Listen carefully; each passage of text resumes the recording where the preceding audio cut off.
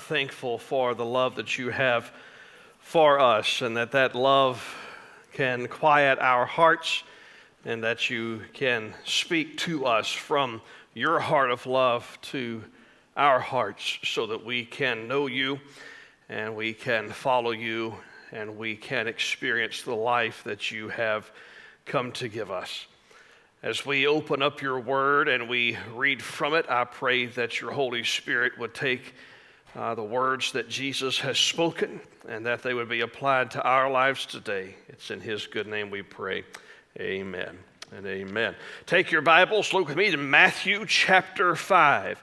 Matthew chapter 5, and we're going to look in just a couple of moments at a verse of Scripture as we continue to work through our series of the Beatitudes, a series that I've titled #Blessed, because all of us want to live a life that can be categorized as one of blessing, and there's absolutely nothing wrong with that desire.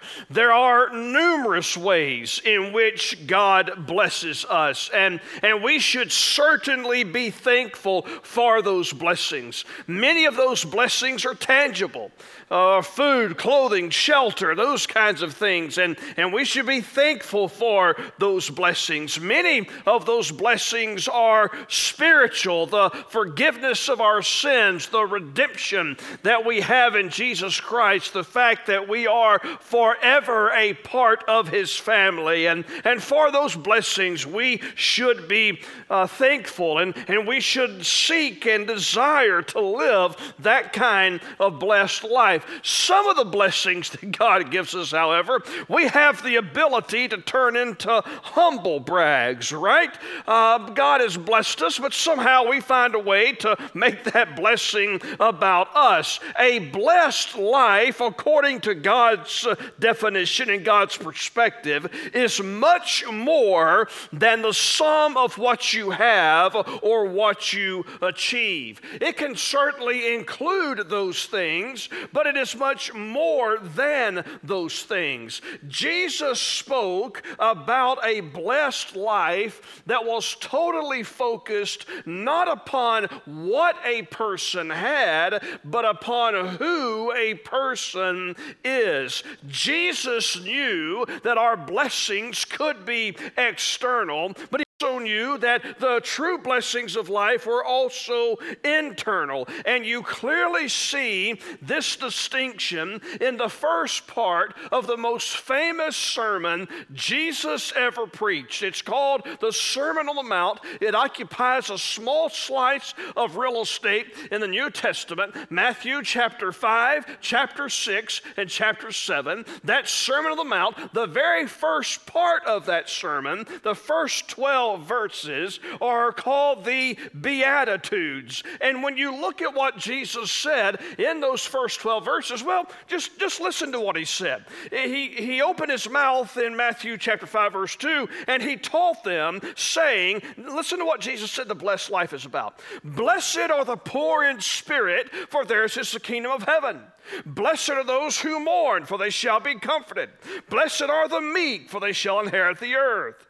Blessed are those who hunger and thirst for righteousness, for they shall be satisfied. Blessed are the merciful, for they shall receive mercy. Blessed are the pure in heart, for they shall see God. Blessed are the peacemakers, for they shall be called sons of God. Blessed are those who are persecuted for righteousness' sake, for theirs is the kingdom of heaven. Blessed are you when others revile you and persecute you and utter all kinds of evil against you falsely on my account. Did you hear all that? I mean, that kind of blessed life, let's be honest, it doesn't trend well on Twitter. It doesn't get a lot of likes on Facebook. There's not a lot of hearts that are clicked on Instagram for that kind of life. Nevertheless, followers of Jesus will experience a truly blessed life when they pursue the Beatitudes.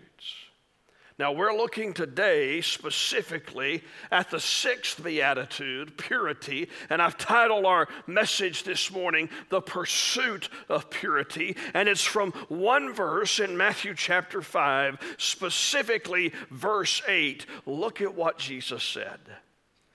Blessed are the pure in heart, for they shall see God. The blessed life is lived by the one who has a pure heart, and the promise for the person who has that pure heart is that they will see God. As much as any other beatitude, this one about a pure heart causes conflicting emotions in our hearts. At first, hearing this verse should trouble us because we know that in our hearts we are not pure. Let me ask you this. This past week, since we last gathered to worship, have you said a word you shouldn't have said? Have you told a lie? Everybody just put your hand up. You just did, yeah. I mean, have you said something you shouldn't have said, or thought something you shouldn't have thought, or acted upon something that didn't glorify God? I mean, have you broken the speed limit? Did you, I'm gonna really get to meddling now. Did that light turn yellow and you knew good and well you weren't going to get across it by the time it turned red, but you waited for it to turn red and you still turned? Yeah, the silence is deafening, okay? Everything we've done in our lives, every day of our lives, reminds us that we are not pure people, and so at first we're troubled because we know in our hearts that we do not possess the purity that we need to possess. However, once we see and understand what Jesus has done for us, we realize that Jesus, not us, Jesus is able to make us pure, which then enables us to have a relationship with God, and so that burden of being impure is released. That is a blessed life when that burden is gone. You see, what Jesus is telling us is, and what Scripture bears out, is that we face a huge dilemma in trying to establish a relationship between ourselves and God. Because God is a holy God who is absolutely pure and absolutely righteous. In Him there is no sin. God offers salvation to sinful people, which causes sinful people to ask, how can a holy God give salvation to impure and unholy and sinful people? This was the question that most people had in their minds as they sat on that hillside that day and listened to Jesus preach His Sermon on the Mount. More than any other single beatitude, this one gives us the answer to that question. Blessed are the pure in heart, for they shall see God. They and they alone will see God. It's not those who observe external rules who will see God. It's not those who go through rituals and ceremonies that will see God. It's not those who have reached a certain level of human achievement who will see God. The pure in heart will see God. The pure in heart can have a relationship with God. Listen to these questions. Who will enter God's kingdom? Who will go to heaven? Who is fit to enter God's presence? Who is saved? Who will ever have a vision of God? Who will know what the blessed life is really like? Only those who are pure in heart. My conclusion then is that we better start pursuing purity, right? If this is the person who will see God, then our task is to pursue purity. What does that even mean? What does it mean when Jesus says to be pure in heart? And here, just bear with me for a couple minutes as we set the stage for this. The Bible, from cover to cover, when you look at the totality of Scripture, the Bible seems to indicate that there are 5 kinds of purity. Now, we're going to blow through the first 3 very quickly because I don't think that those are the 3 Jesus is talking about. But again, from Genesis to Revelation, purity seems to show up and to be labeled, we can label it, 5 different kinds. There is what we can call divine purity. That is the purity that belongs to the Lord, the purity that is intrinsic in his nature. When Isaiah saw the Lord, he said, "Holy, holy, holy is the Lord of hosts." So there is this certain divine purity that God alone has. There is also in Scripture what we might call creation purity. That is, when God saw everything that he made before sin entered the world, it was pure. His creation, as he created it, was pure. That's why God looks at all he created in Genesis 1:31 and he says, "It is very good." It is pure. There is also glorified purity, and that is a purity that we have yet to attain. That is why we can say that, we are saved and we are being saved, but we have not yet been fully saved. There are still parts of our body that hurt. Can I get a witness? There's still eyeglasses we need to wear. There's still part of us that's not yet completely glorified, completely pure, but God will make us pure, and as he glorifies us, Jesus says through the Apostle John in 1 John 3:2 that we're God's children now, and what we will be has not yet appeared, but we know that when he appears, we'll be like him. That's glorified purity. Now, I think that Jesus, I don't think he's referring to those kinds of purity. When he says in Matthew's gospel, "Blessed are the pure," I think he's referring to the last 2. There's something that we, for lack of a better term, that I call positional purity. And what that means is simply this: when we place faith in Christ, when we repent of our sins, the purity of Jesus is given to us. And God views us as if we're robed with the righteousness of Christ. This is what Paul meant when he spoke in 2 Corinthians 5:21 and said, "For our sake the Father made the Son, him who knew no sin, to be sin for us, so that in him, in Jesus, we might become the righteousness of God." That is, God takes the purity of Jesus and he gives that purity to us. You say, "Pastor, that does not sound very fair." That's why we sing Amazing Grace, not mediocre grace. It's an act of the grace of God, so that positionally we are pure. Blessed are those who are in Christ, who've been given the purity of Christ, for they shall see God. And I also think he's referring to practical purity. This is the one that's challenging. This is the part that's challenging for us. Practical purity occurs when we live out our position in practical ways. That's this, that God makes us pure, and after he makes us pure positionally in Christ, he then expects us to act and live with purity. 2 Corinthians chapter 7, verse 1.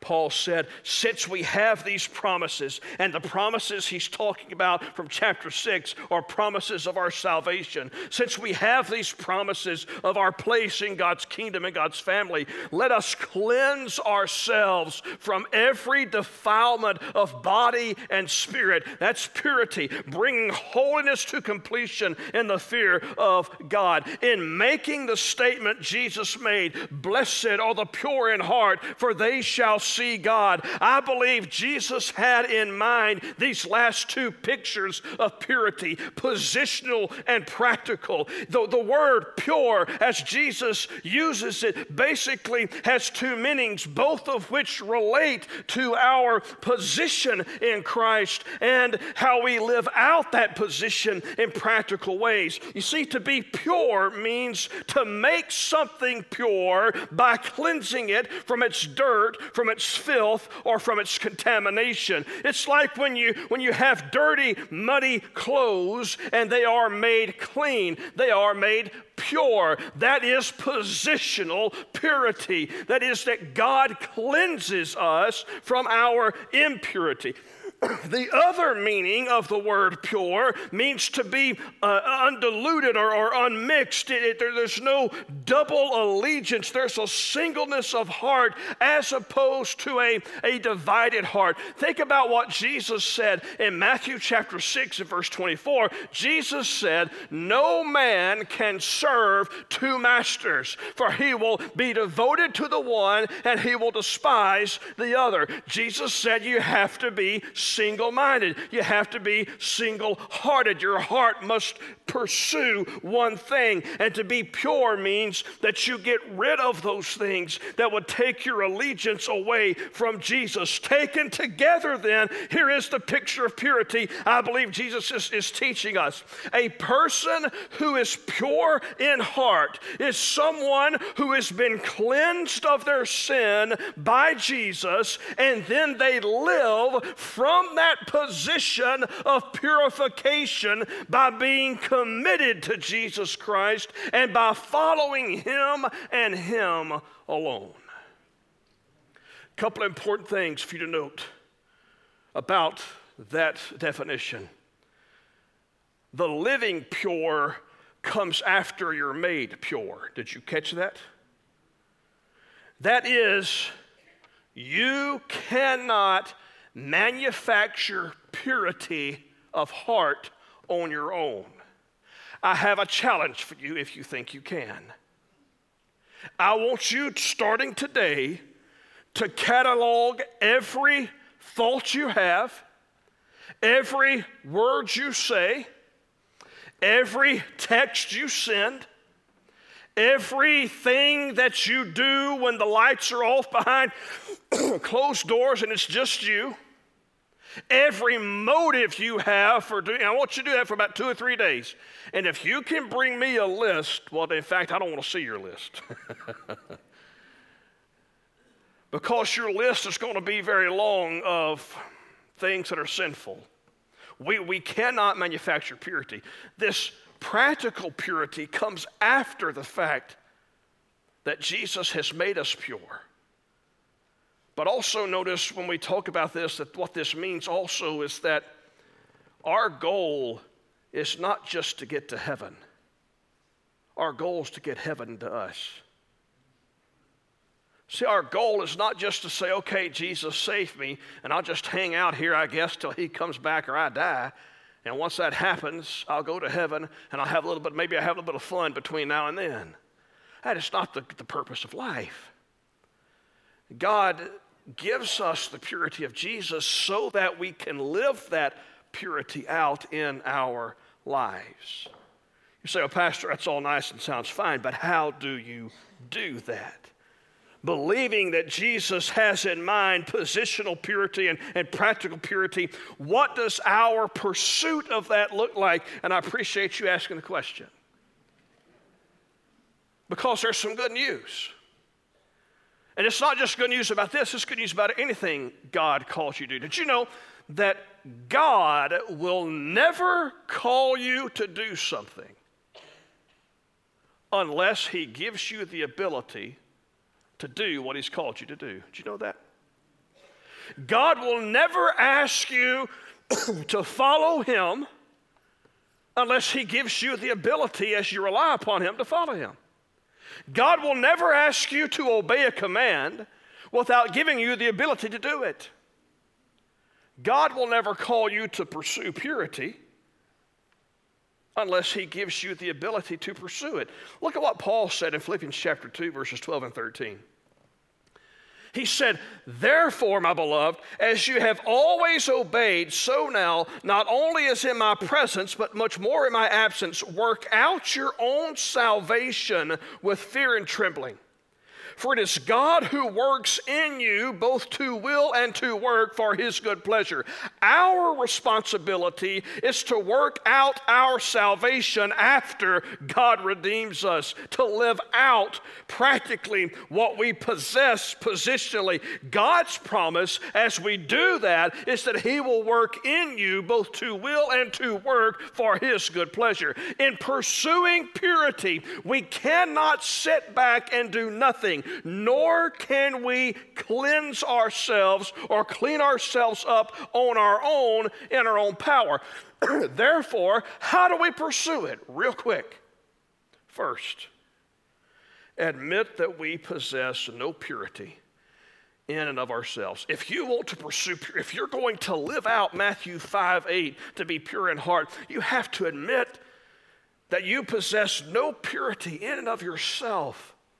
Our first step must be to admit that we cannot change on our own. We cannot turn over enough new leaves to capture the purity of Jesus. We cannot work hard enough for it. You can be baptized, every tadpole in the Gulf of Mexico knows you by name, and it won't help you attain the purity of Jesus. It is a gift that must be received. Solomon reminds us in Ecclesiastes chapter 1 and verse 15 that what is crooked cannot be made straight. You and I are crooked because of sin, and we can't make ourselves straight. So we admit that need. Second, seek a new heart in a relationship with God.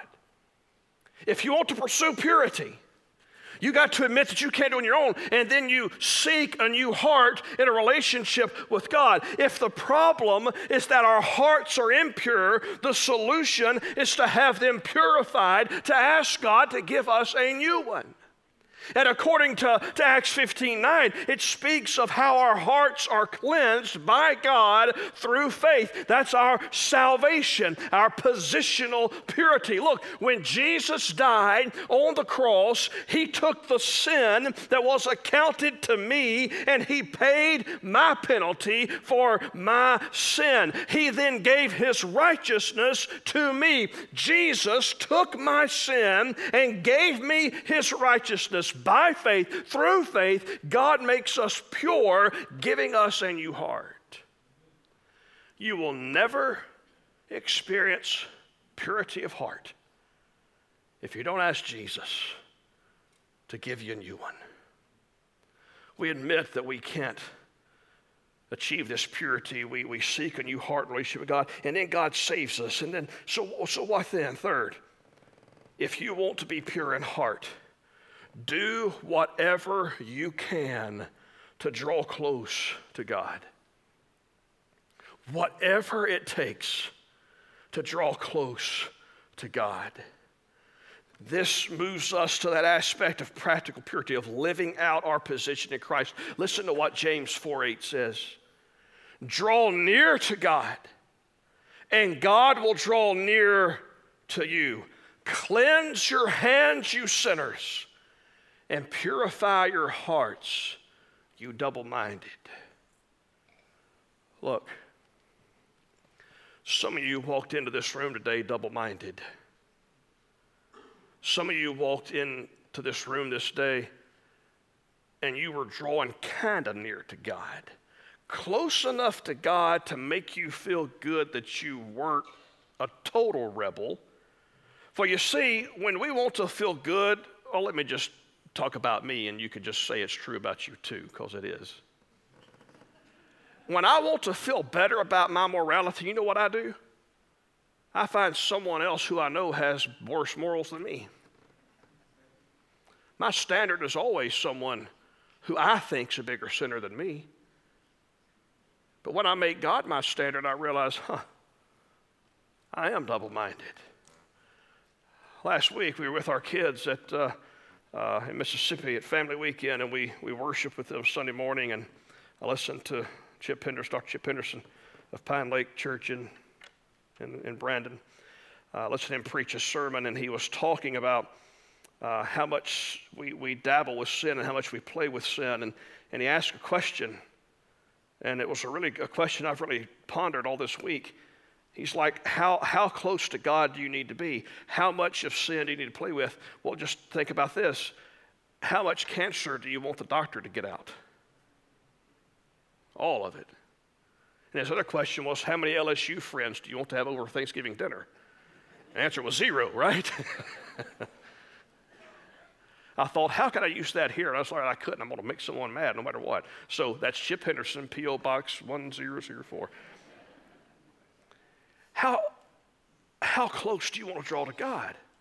As close as you can get. Do whatever it takes to get near to God, to get in God's presence. Fourth, you want to pursue purity. Use God's word as the standard by which you live your life. Not opinion, not speculation, not what the preacher says. Use the word of God. Your copy of God's word, whether it's bound up in leather or goat skin or calf skin, or whether it's on an electric device, get yourself grounded in God's word. Use his word as the standard by which you live your life. The psalmist David asked a very important question in Psalm 119 and verse 9. He said, how can a young man, how can anyone keep his way pure? By guarding it according to your word. You see, this word of God is pure. And when the purity of the word of God comes into your life, when it settles into your heart, guess what happens? Your impurity does not drive out God's purity. What happens is that the purity of God's word drives out the impurity of your heart.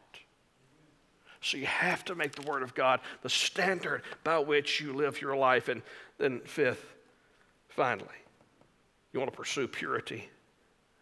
Focus on your future hope. So I don't know if you've picked up on this or not by what we've shared and said already, but pursuing purity and living that out practically is a lifelong challenge. Sometimes you succeed. Sometimes you fail. In those moments, just anyone struggle with sin this week? Anybody other than me? Okay. The rest of you, I need to hang out with you, I guess, more. The struggles we have with sin, and when we fall and when we fail, in those moments of failure, when you choose to practice what is not pure, don't despair. Don't quit.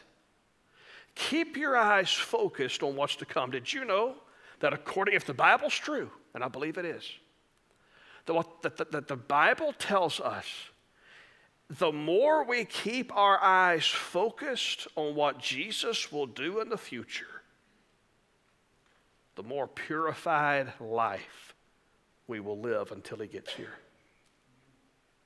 There's a little epistle, a little letter. It's called 1 John. And in 1 John chapter 3, verses 2 and 3, John says this, Beloved, we are God's children now, and what we will be has not yet appeared. But we know that when he appears, we shall be like him, because we shall see him as he is. And listen, and everyone who thus hopes in Jesus purifies himself as Jesus is pure. Focus on your future hope. If you knew for a fact that Jesus was going to return in about 2 hours, what would you do differently in your life? I bet whatever it is, I bet it'd be pure. If we knew Jesus was going to return in 2 hours, we would want him to find us living out the purity we possess in him. Guess what? He could return. I'm praying he comes in about an hour. He could do it at any moment. Live in light of the future hope we have in Jesus. Are you engaged in the pursuit of purity? Has Jesus purified your heart? Do you have a relationship with God through the work of Jesus on the cross? That is the only way to have your heart purified by God. If the answer to that question for you is no, then your next step is to cry out to God and ask that He make your heart pure. To confess your sins to Him, to repent of those sins, and to ask Jesus to be your Lord and Savior. He will give you His righteousness as He takes away your unrighteousness. The way that you ask Him to do that's through a thing we call prayer. In fact, if you've never placed your faith in Jesus and you realize this morning that your heart is not pure in the sight of God, but you desire for God to make it pure, in a few minutes when I pray, just ignore me and you pray right where you are as best you know how and confess your sin to God. If you do that, the angels rejoice, and we love to rejoice with you. If you make that decision today, would you share that decision with us so we can celebrate the fact that God has purified your heart? Say, Pastor, God purified my heart many years ago. Great. Are you living from that position in practical ways? Are you doing practical things to pursue purity in your heart? Why should we be so concerned about it? Because the pure in heart are blessed, for they shall see God. God reserves intimate fellowship with Himself to those who are unmixed in their devotion to Him. The more we pursue purity, the surer we become of God, and the closer we get to God, the more pure we will become. Because you see, at the end of the day, pursuing purity is pursuing a person. It's pursuing Jesus. Are you pursuing Him today? Would you bow with me this morning? As we bow our heads together, I'm going to pray, and after I pray, we're going to have a time of commitment. Whatever God's placed upon your heart this morning, we just want to encourage you to say yes and to surrender to God. If He's calling you to cry out to Him for salvation, cry out to Him for salvation. As best you know how, confess your sins to God. Share with Him your desire to be saved and ask Him to save you. I don't know what your next step is. It might be salvation. It might be baptism. It might be church membership. It might be to magnify Jesus more gloriously in your life. I don't know what God has placed on the table in front of you that He's asking you to do. All I will ever ask you to do is to put your yes on that table to whatever God is leading you to do this morning. Father God, I'm thankful that Jesus came to live the life that I could never live. A life of perfection that honored and glorified you perfectly and purely in every way. I'm thankful that He died the death I should have died, paying the penalty for my sin, dying in my place. I'm thankful that many years ago, I didn't know much about you, but I just knew that I was a sinner who needed a heart to be purified. And I knew that you were the only one who could do it. And so I just prayed a simple prayer that confessed my sin and believed in my heart that what the Word says about you is true, and asked you to save me. At that moment, Lord, many years ago, you purified my heart. You secured my place in your family. But I confess that living from that position has not always been my practice. I'm thankful for your grace that picks us up when we fall down and gives us another opportunity to live practically in practical ways from a pure heart. Help us do that today. Whatever you're placing upon our hearts today, help us simply say yes. In Jesus' good name we pray. Amen.